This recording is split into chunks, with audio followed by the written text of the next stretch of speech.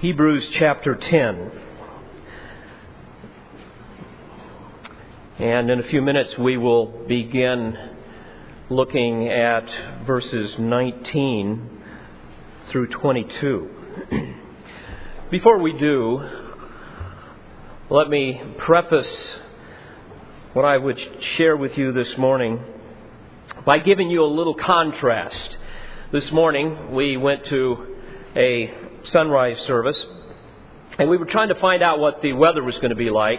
So we turned on the Weather Channel, and the lady was very quick to tell the world on the Weather Channel that the weather, at least in our part of the country, was going to be good until later on, because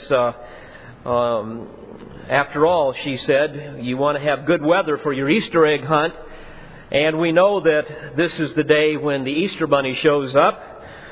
And as I listened to that, I thought, my, what a contrast to certainly what is on my heart, and hopefully the heart of everybody that truly knows the Lord Jesus Christ.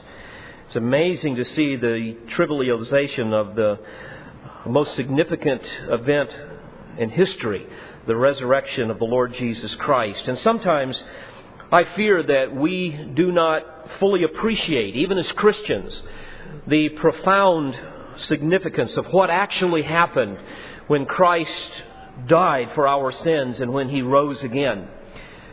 And Resurrection Sunday comes and goes, and life just kind of goes on unaffected. Somehow the profundity of the cross and the massive implications of what happened very seldom really change how many Christians live their life. And it's easy to get lost in the superficial churchianity of our culture. My desire this morning is to try to help you through the power of the Word, penetrate through all of the distractions in your life this morning, and blast through all of even the clever self-deceptions that we're all so certain that we do not have.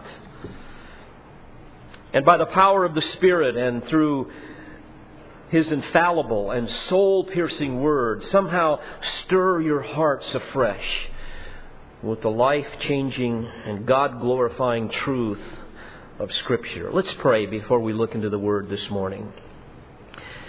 Father, again, I pray as your servant that your Spirit will speak to each of us through your Word. Lord, chase us with conviction this morning. Lord, I pray that you will sober us with the reality of our shallowness and expose our self-serving excuses. Lord, I pray that through your Word this morning you will even reveal those delicious sins that we love to savor in the secret recesses of our imaginations.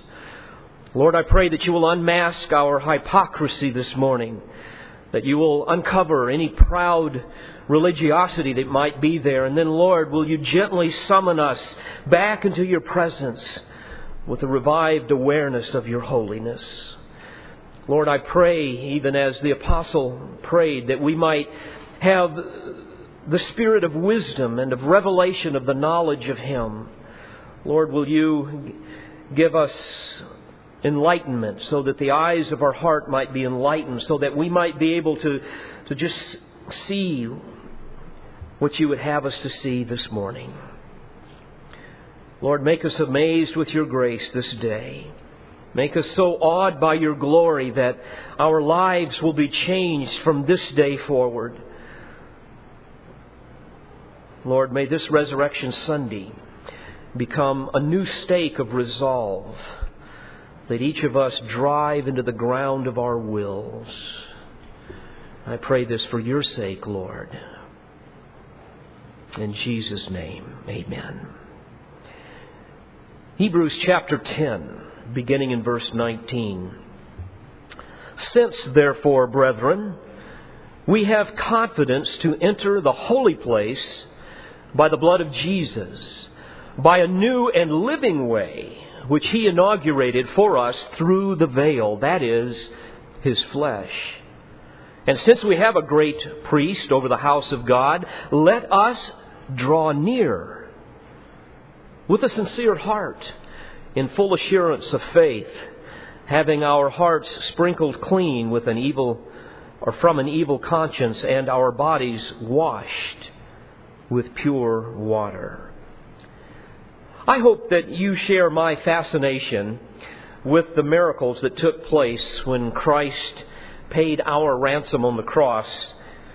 Some of this will be a bit of review from last week, but you will remember that when our Lord died, the sun was darkened and the earth shook and many dead saints were resurrected. And we especially noticed last week, and we will notice more this week, another fascinating miracle that took place at that moment. And that was that the veil of the temple was ripped from the top to the bottom by God Himself.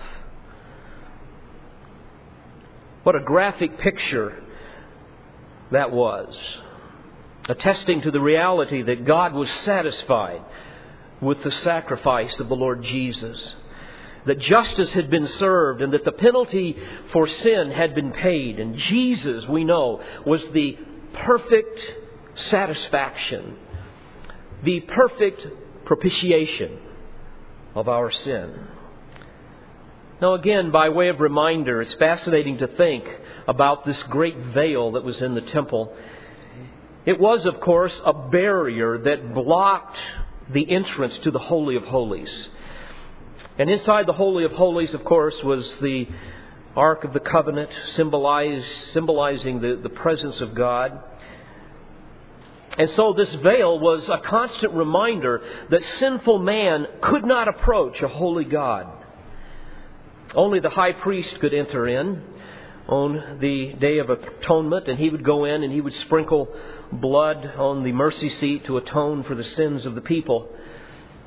We know that the temple in the day of Jesus had a veil that was massive. It was estimated to be about 6 inches thick. We know that it took about 200 men to remove it once a year for cleaning. And it was a breathtaking tapestry with designs of the cherubim that were on blue and purple and scarlet linens, all symbolizing the glory and the majesty of God, and all, by the way, delineated in the Old Testament with respect to what should be on them.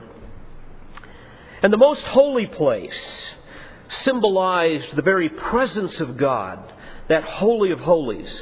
It was a place where sinful man could never enter lest he die, apart from the high priest, who had to be cleansed and make sure his heart was right. Otherwise he would die. And in some cases we read that they would have bells upon their robes and some even ropes upon their feet, that in case they were to die, they could reach in and pull them out. We know, by the way, that this place was so sacred, even in the days of Jesus, that there was an elevator system that they had devised so that they could clean this massive and high area. And the elevator system that they designed had a back portion so that the men would face away from the interior of the Holy of Holies and could clean the walls and never look inside. And yet, at the very moment that our Lord died, suddenly that veil was ripped in two in front of all of those worshipers. What a marvel of redemption. Now think about this. That suddenly the ransom had been paid in full and God's justice had been perfectly satisfied. And of course all of that was signified by God Himself, by God removing the barrier.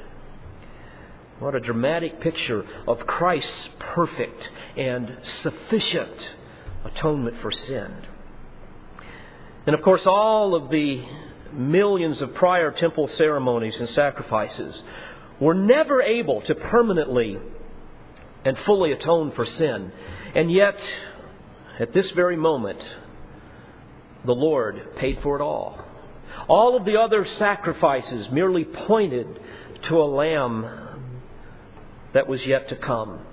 And according to Hebrews chapter 10 and verse 12, we read that He, having offered one sacrifice for sins for all time, sat down at the right hand of God. And verse 14 says, for by one offering He has perfected for all time those who are sanctified. And of course, what did the Lord say just before He died? It is finished. And now because of Jesus, we can enter into the very presence of God. Well, this morning I want to draw your attention to three crucial concepts concerning the veil that flow from this text in Hebrews 10. Concepts that I trust will lift your hearts to new levels of love and understanding of the excellency and the majesty of Christ, and thereby find great nourishment for your souls. This morning we will look at the reality of the veil, the rending of the veil, and our response to the veil. First, we must understand the reality of the veil. Verse 19 says, since therefore, brethren, we have confidence to enter the holy place by the blood of Jesus. In light of what I've just said, it's easy to understand that it was utterly foreign to the Jews to enter into the Holy of Holies. Utterly foreign to them. Throughout Old Testament history, we read how God would not allow anyone to see Him and live, because sin had alienated man from His very presence. We read about that in the garden, do we not? Where because of sin, man was required to leave the garden, and God placed angels with swords of fire to guard the entrances. We read at Mount Sinai, at the giving of the law in Exodus 19, of how unapproachable God was. That text says that He came with thunderings and lightnings and a thick cloud on the mountain. And the sound of the trumpet was very loud, so that all the people who were in the camp trembled. And Moses brought the people out of the camp to meet with God, and they stood at the foot of the mountain. Now Mount Sinai was completely in smoke, because the Lord descended upon it in fire. Its smoke ascended like the smoke of a furnace, and the whole mountain quaked greatly. And when the blast of the trumpet sounded long and became louder and louder, Moses spoke, and God answered him by voice. You see, friends, we know that the people feared for their lives when they came anywhere near the presence of God. And later in Exodus chapter 20 and verse 19, they said to Moses, Moses, you speak with us, and we will hear. But let not God speak with us, lest we die. You ask, why such divine intimidation? Well, the answer is given to us in Exodus chapter 20 and verse 20. When God spoke through Moses and said, do not fear, for God has come to test you, and that His fear may be before you, so that you may not sin. You see, God made it abundantly clear that the holy presence was utterly unapproachable. You will remember in your Old Testament history that when the Ark of the Covenant fell into the hands of the Philistines, they soon discovered the terrifying reality of what happens when sinful man trifles with a holy God. And later on, when they sent the ark back, the men at Bet Shemesh quickly discovered the divine consequences of presuming upon God when they violated the sanctity of the ark and they looked inside it, causing a great slaughter to ensue. And in horror, they said in 1 Samuel 6:20, who is able to stand before Yahweh, this holy God? You see, we understand that His presence was housed in the Holy of Holies, in the tabernacle, and later on in the temple. And again, it's often referred to as the most holy place, housing the Ark of the Covenant. And the presence of God would hover over the mercy seat between the cherubs. And this unapproachable place was concealed by this incredible veil. Again, a perpetual reminder of the barrier of sin between sinful man and holy God. So, when the writer of Hebrews comes along and says, we have confidence to enter the holy place by the blood of Jesus, well, such a thought was inconceivable to them, because they understood the otherness of God, the holiness of God. They feared God, because Yahweh, they knew, was a consuming fire. Yet God in His mercy comes and gives them this graphic illustration of His desire to fellowship with the redeemed. And we see this in, secondly, the rending of the veil. In Matthew chapter 27, verse 50, we read that Jesus cried out again with a loud voice and yielded up His spirit. And behold, the veil of the temple was torn in two from top to bottom.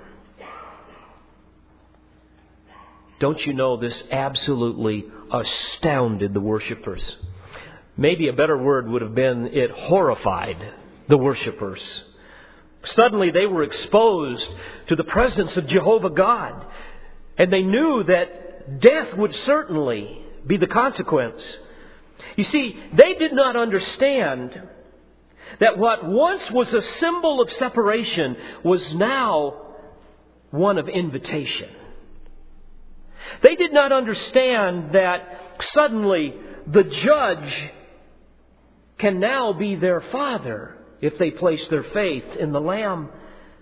They didn't understand that suddenly the law has been abrogated and that sin can be forgiven through Christ.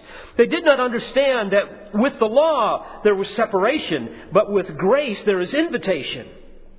They did not understand that with the law there was judgment, but now with grace there is forgiveness. And certainly they did not understand that with the law there was fear, yet with grace there can be confident joy to enter into His presence. Now notice in verses 19 through 20, again, he says we have confidence to enter this holy place by the blood of Jesus. And he goes on to say, by a new and living way, which He inaugurated for us through the veil, that is, His flesh. You see, this text says that we can now enter by a new way. It's fascinating. In the original language, this word new means freshly slaughtered. Well, that makes perfect sense, does it not? We can enter in now through this freshly slaughtered way. By the way, it also has the meaning of something that cannot grow old. So in other words, what we're reading here is that Jesus was this freshly slaughtered Lamb of God, whose atoning work would never need repeated. It would never grow old. It would never be outdated. Well, not only can we come now through the freshly slaughtered way, but also it's a living way. Once again, we see a divine paradox. Only death can conquer death. Christ had to die in order that we might live. So it's literally saying here, paradoxically, that it was the freshly slaughtered way, yet also the living way. You see, friends, this is resurrection truth. The Lord had to die so that we could live. And His flesh was like the veil in the temple. It also had to be rent. It had to be torn in two. Because you see, a living Savior could not save. Only a dying Savior could save. I'm reminded of the veil of His flesh as I look in the New Testament and I read, for example, on the Mount of Transfiguration, when Jesus peeled back His flesh and His glorious Shekinah burst forth in that ineffable light of His glory. And Peter, James, and John saw it and they were terrified because they had seen the glory of God. You may recall that at that point they wanted to build a tabernacle right then and there. But now the veil has been forever removed, allowing all who place their faith in Him access into His glorious presence and without fear. You see, no longer is there a need for a priest to mediate the covenantal promises of God. There's no need for a priest to make atonement for the sins of the people or to intercede on their behalf. No longer do we need a priest to bridge that great gulf between God and man in reconciliation, because Jesus became that great high priest, the merciful and faithful high priest. And as the Apostle Paul tells us in 1 Timothy 2, there is one God and one mediator between God and men, the man Christ Jesus, who gave Himself as a ransom in behalf of all men. You see, He is, as our text tells us in Hebrews 10:21, our great priest over the house of God. Well, now, beloved, we come to the very heart of the matter. We come to where the rubber meets the road, as we would say. We have to ask the question, practically speaking, in light of these magnificent and transcendent theological truths about sin and the Savior, and the reality and rending of the veil, what difference should this make in our life? In other words, we must ask the question, what should our response be to the veil? What are the implications now that the veil has been rent? Well, we see it here in this text. We see in verse 22, let us draw near. You see, this is a precious thought with implications that frankly boggle the mind, especially to these early Jewish people. Draw near. You see, the veil has been removed. And herein is invitation to believe on the Lord Jesus Christ and be saved. Back to verse 19, again, it says, since therefore, brethren. I believe the brethren there is referring to the fellow unbelieving Jews, the ethnic brothers there, the worshipers of Yahweh. They were familiar with all of these matters, and they were under the heavy yoke of the law. And we read, since therefore, brethren. In other words, in light of such a precise and profound doctrinal treatise that has been presented to you, since the case has been made, since there is forgiveness of sins in Christ Jesus, and since there is the gift of grace, in light of all of that, therefore, place your faith in Him and have the penalty and the guilt of your sins removed forever. In Him, you see, there is forgiveness. There is mercy. There is grace. There is peace. There is hope. There is joy forevermore. And perhaps they even remembered another invitation by the Lord Himself in Matthew 11, when the Lord said, come to me, all who are weary and heavy laden, and I will give you rest. Take my yoke upon you and learn from me, for I am gentle and humble in heart, and you shall find rest for your souls. For my yoke is easy and my load is light. Oh yes, but I can already hear the yes buts in our current day. When I invite you as a minister of the gospel of Christ to draw near to Christ for forgiveness of sins. Yes, but, some will say, my sins are too great. There surely cannot be forgiveness for me. No. Never, and I want you to hear this, never is a man closer to grace than when he is quite certain he cannot have it. Grace comes from an infinite reservoir of the love of God, and His atoning work on the cross was an all-sufficient ransom. Romans chapter 5 and verse 20 says that where sin increased, grace abounded all the more. And we read from the prophet Isaiah that though your sins are as scarlet, they shall be as white as snow. Though they be red like crimson, they will be like wool. Well, others will say, well, yes, but surely I am not so bad of a person to deserve the wrath of God like you preach. Surely He will find me acceptable. Surely I will be able to approach His throne someday at a judgment and prevail based upon my own merits. No, dear friend, those are the words of a fool. For the Word of God says that you are dead in your trespasses and sins. In Proverbs chapter 21 and verse 2, we read that every way of man is right in his own eyes, but the Lord weighs the heart. And Jesus said it so clearly, unless your righteousness exceeds the righteousness of the scribes and Pharisees, you will by no means enter the kingdom of heaven. Yes, but another person will say, I already have a religious system that will save me. I do not need this Jesus you speak of. He is but one way of many.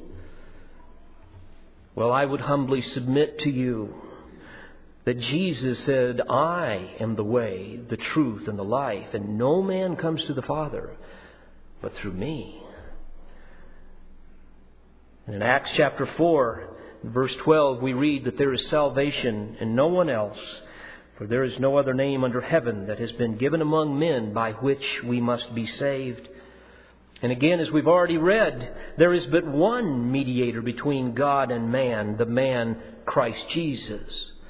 Not Muhammad, not Ramtha, or not any other concocted god that man has contrived. Yes, but another person will say, I'm not ready just yet to enter through that torn veil, but I assure you I will consider what you've said and wait for a more appropriate day to come.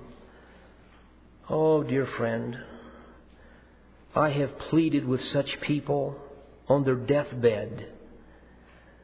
And I know what it's like to watch people procrastinate until the flames of hell suck them into eternity.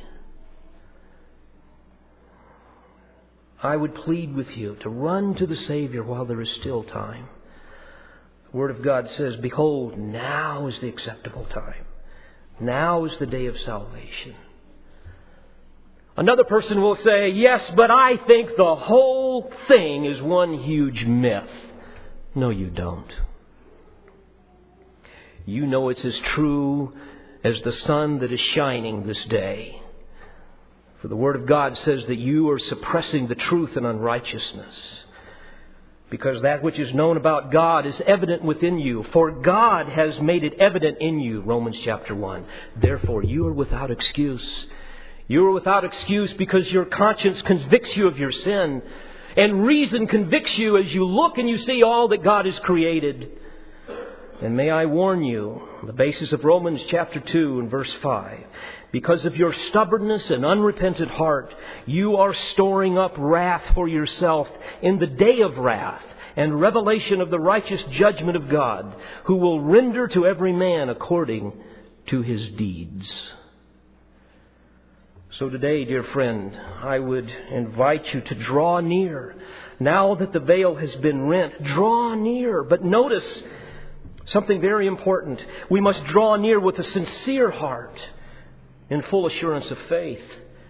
A sincere heart is one that is genuine, full of integrity. It's honest about its approach. It's an earnest heart. It's a heart that's coming for one reason and one reason alone, for the forgiveness of sins, not to be a part of some religious institution or some group. A sincere heart means one without superficiality, one without deception, one without hypocrisy, one without an ulterior motive or some hidden agenda. One, as the Scriptures would say, that is broken over sin, that is contrite, that is spiritually destitute.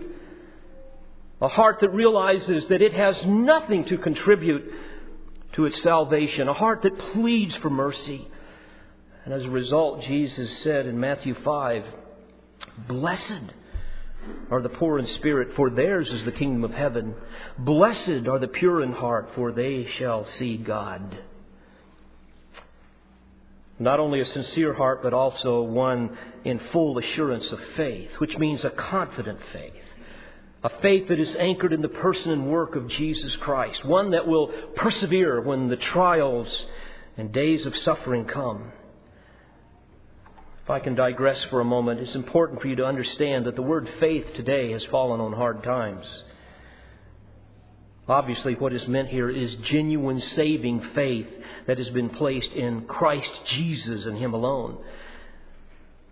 But in our pluralistic culture, where we believe that we can take syncretistically a little of good from all the different religions and put them all together and finally have one great religion that somehow is going to honor God.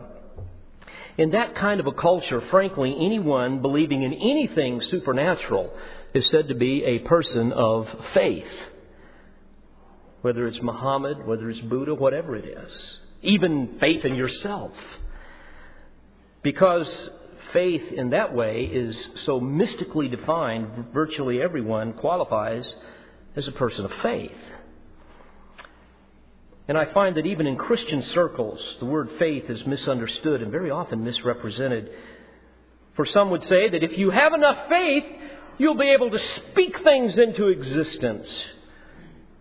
You've heard of the word faith movement, where you think things and speak things and suddenly you learn how to manipulate God to somehow meet your wishes.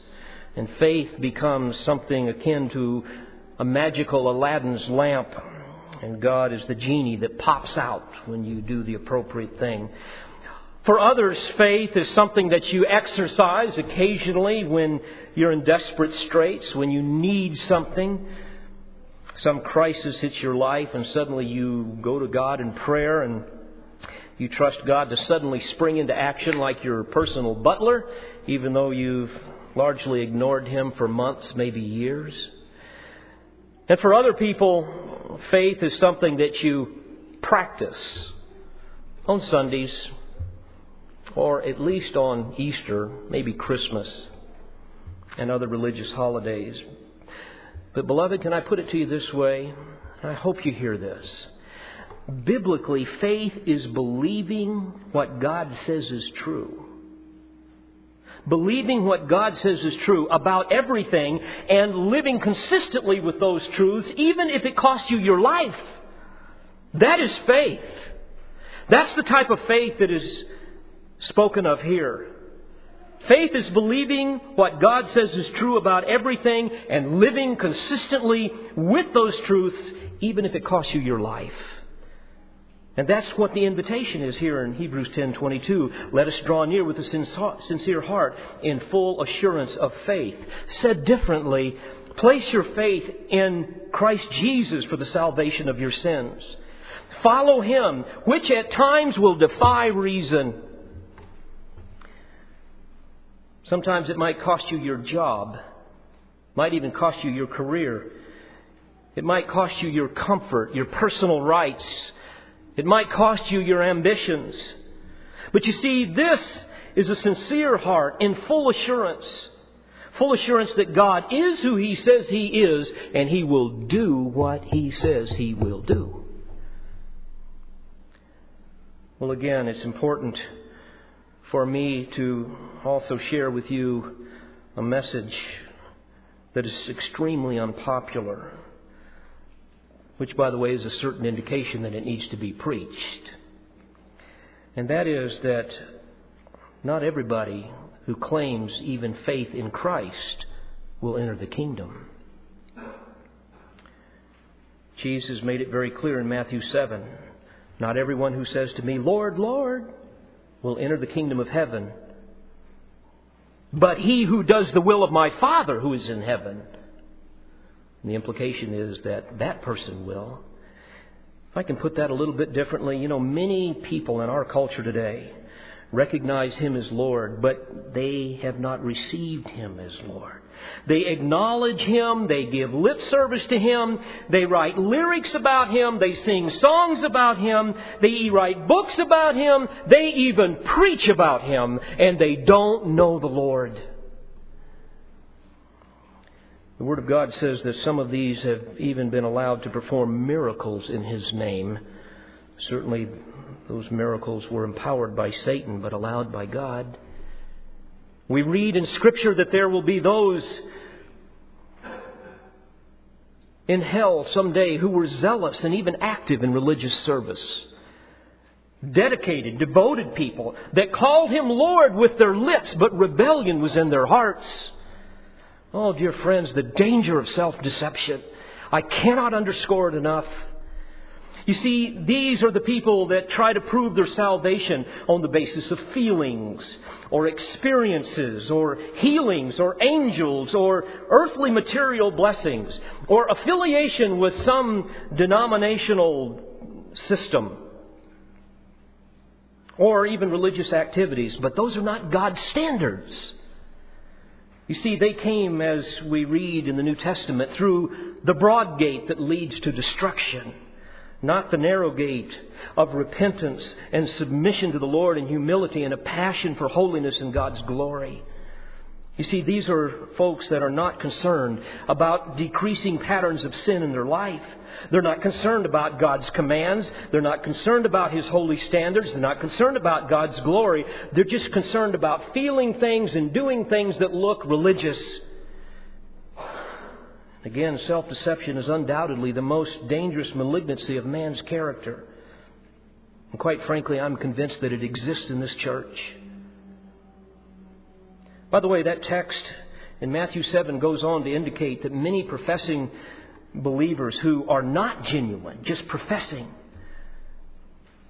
yet they're convinced that there's been some mistake. They're convinced because they knew of the religious zeal that they had when they were on earth.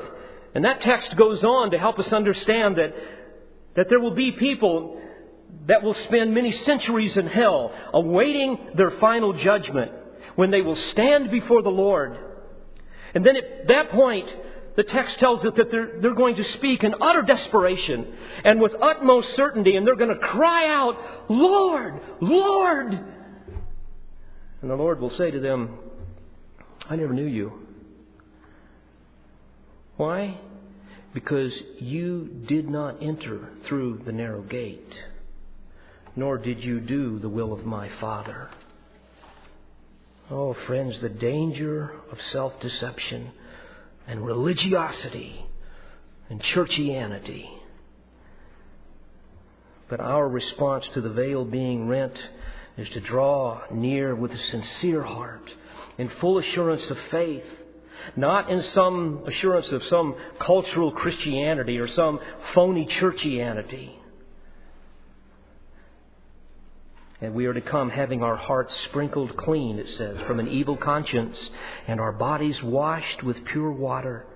You see, the Jews were very familiar with the sprinkling of the blood on the mercy seat. And they were also very familiar with the ceremonial washings that they were required to do, washings with clear water. And all of that symbolized the need for their guilt and sin to somehow be removed, to be expiated. And so therefore, as the text says here, their hearts needed the continual internal cleansing of justification symbolized by the sprinkling of the blood. And their bodies needed the continual external cleansing of sanctification, symbolized by the washing of pure water. And beloved, here's the great truth. In Christ, God has been satisfied. His sprinkled blood has covered our sins. So there's no longer a need for sacrifices, and no longer are we plagued with the guilt of evil consciences. And we are washed by the water of the Word. Ephesians 5:26 tells us, as the Holy Spirit conforms us into the image of Christ, and our lives increasingly become more like Him. which, by the way, is the ultimate litmus test of genuine saving faith. Oh, child of God, as Christians, we can find great comfort here. Because of Christ, think of this now, we can enter into the holy place, the very presence of God. Unlike the old priests who must have entered in with great fear and anxiety as they came into the presence of God. May I challenge each of you who know Christ, oh dear friends, go often through the veil that has been rent. Spend much time in the presence of God. Go into Him not as judge, but as Father. Spend much time in the chamber of His grace. That's where we go to conduct holy business. And I fear that very few people really know what it means to commune with God. Ask yourself, do you? Or do you just do this religious thing occasionally? Friends, if that's you, I would submit to you that you must examine your heart to see if you be in the faith. Child of God, if I can come back to you, the dividing veil of the old nature is gone. There's a new nature now. We're new creatures in Christ, and there's been a covenant of grace now established within our hearts. That's why the Lord said that blessed are the pure in heart, for they shall see God. They have access into His presence. They will see Him. We've been made partakers of the divine nature. We have fellowship with the Lord. So now we can draw near and we can have confidence to enter that holy place by the blood of Jesus. Our nature has been rent. So don't stand afar from the presence of God because of unconfessed sin or spiritual laziness. You know, at first, when we were new Christians, we trembled when we came into the presence of God. But then as we feel more of the spirit of adoption, we draw near with what I would like to call sacred delight. And we feel so fully at home with our God. And we can sing with Moses, Lord, Thou hast been our dwelling place in all generations. Do not live outside the presence of God, beloved. Dwell with Him, walk with Him, abide with Him. Learn to live in nearness to God like the old high priests. Because now our Lord is our high priest, and there is this priesthood of the believers where we have access to be able to stand in His presence, blameless with great joy, as Jude tells us. So use this Resurrection Sunday to examine your heart, will you? Think about the reality of the veil, that symbol of separation, and the rending of the veil, which is a symbol of invitation. And of course, our response to the veil should be to draw near. And if you've already drawn near, to stay near. To enjoy His presence. Live in His presence, dear friends. Live by His power. And therefore manifest His glory in your life. May I leave you with this doxology of my heart. What mystery was that holy place, wherein the priest didst plead for grace, where blood was spilt for sin atone, where in great fear He stood alone. Imagine His acute despair when anxiously He entered there, wondering if Almighty God would kill Him with a holy nod.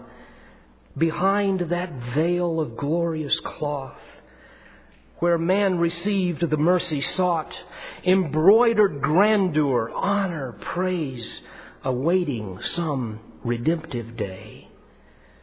Oh, and then the Lamb was sent, and with His death the veil was rent. No more would sin exact a price. Jesus made His sacrifice. That gulf between our God and man was bridged that day as He had planned. Thus, God did rip that veil in two to show that sacrifice was through. Now blameless with a joy so great, we enter through that sacred gate, and nevermore will death ensnare a saint who humbly enters there. Let's pray together. Father, may these glorious truths find lodging within our hearts, and may they bear much fruit. And Lord, my heart is especially heavy for those that might be within the sound of my voice, that might have called you Lord, but they know nothing of you as Lord. I pray that you will move upon their heart as only you can do, and strike them with such a profound conviction that they will come running into the arms of the Savior and draw near to the veil that has been rent. In Jesus' matchless name I pray. Amen. We pray you've been edified by this presentation. You've been listening to Pastor, Bible teacher, and author David Harrell. For more information or to order additional tapes or CDs of Pastor Harrell's messages, please visit olivetreeresources.org.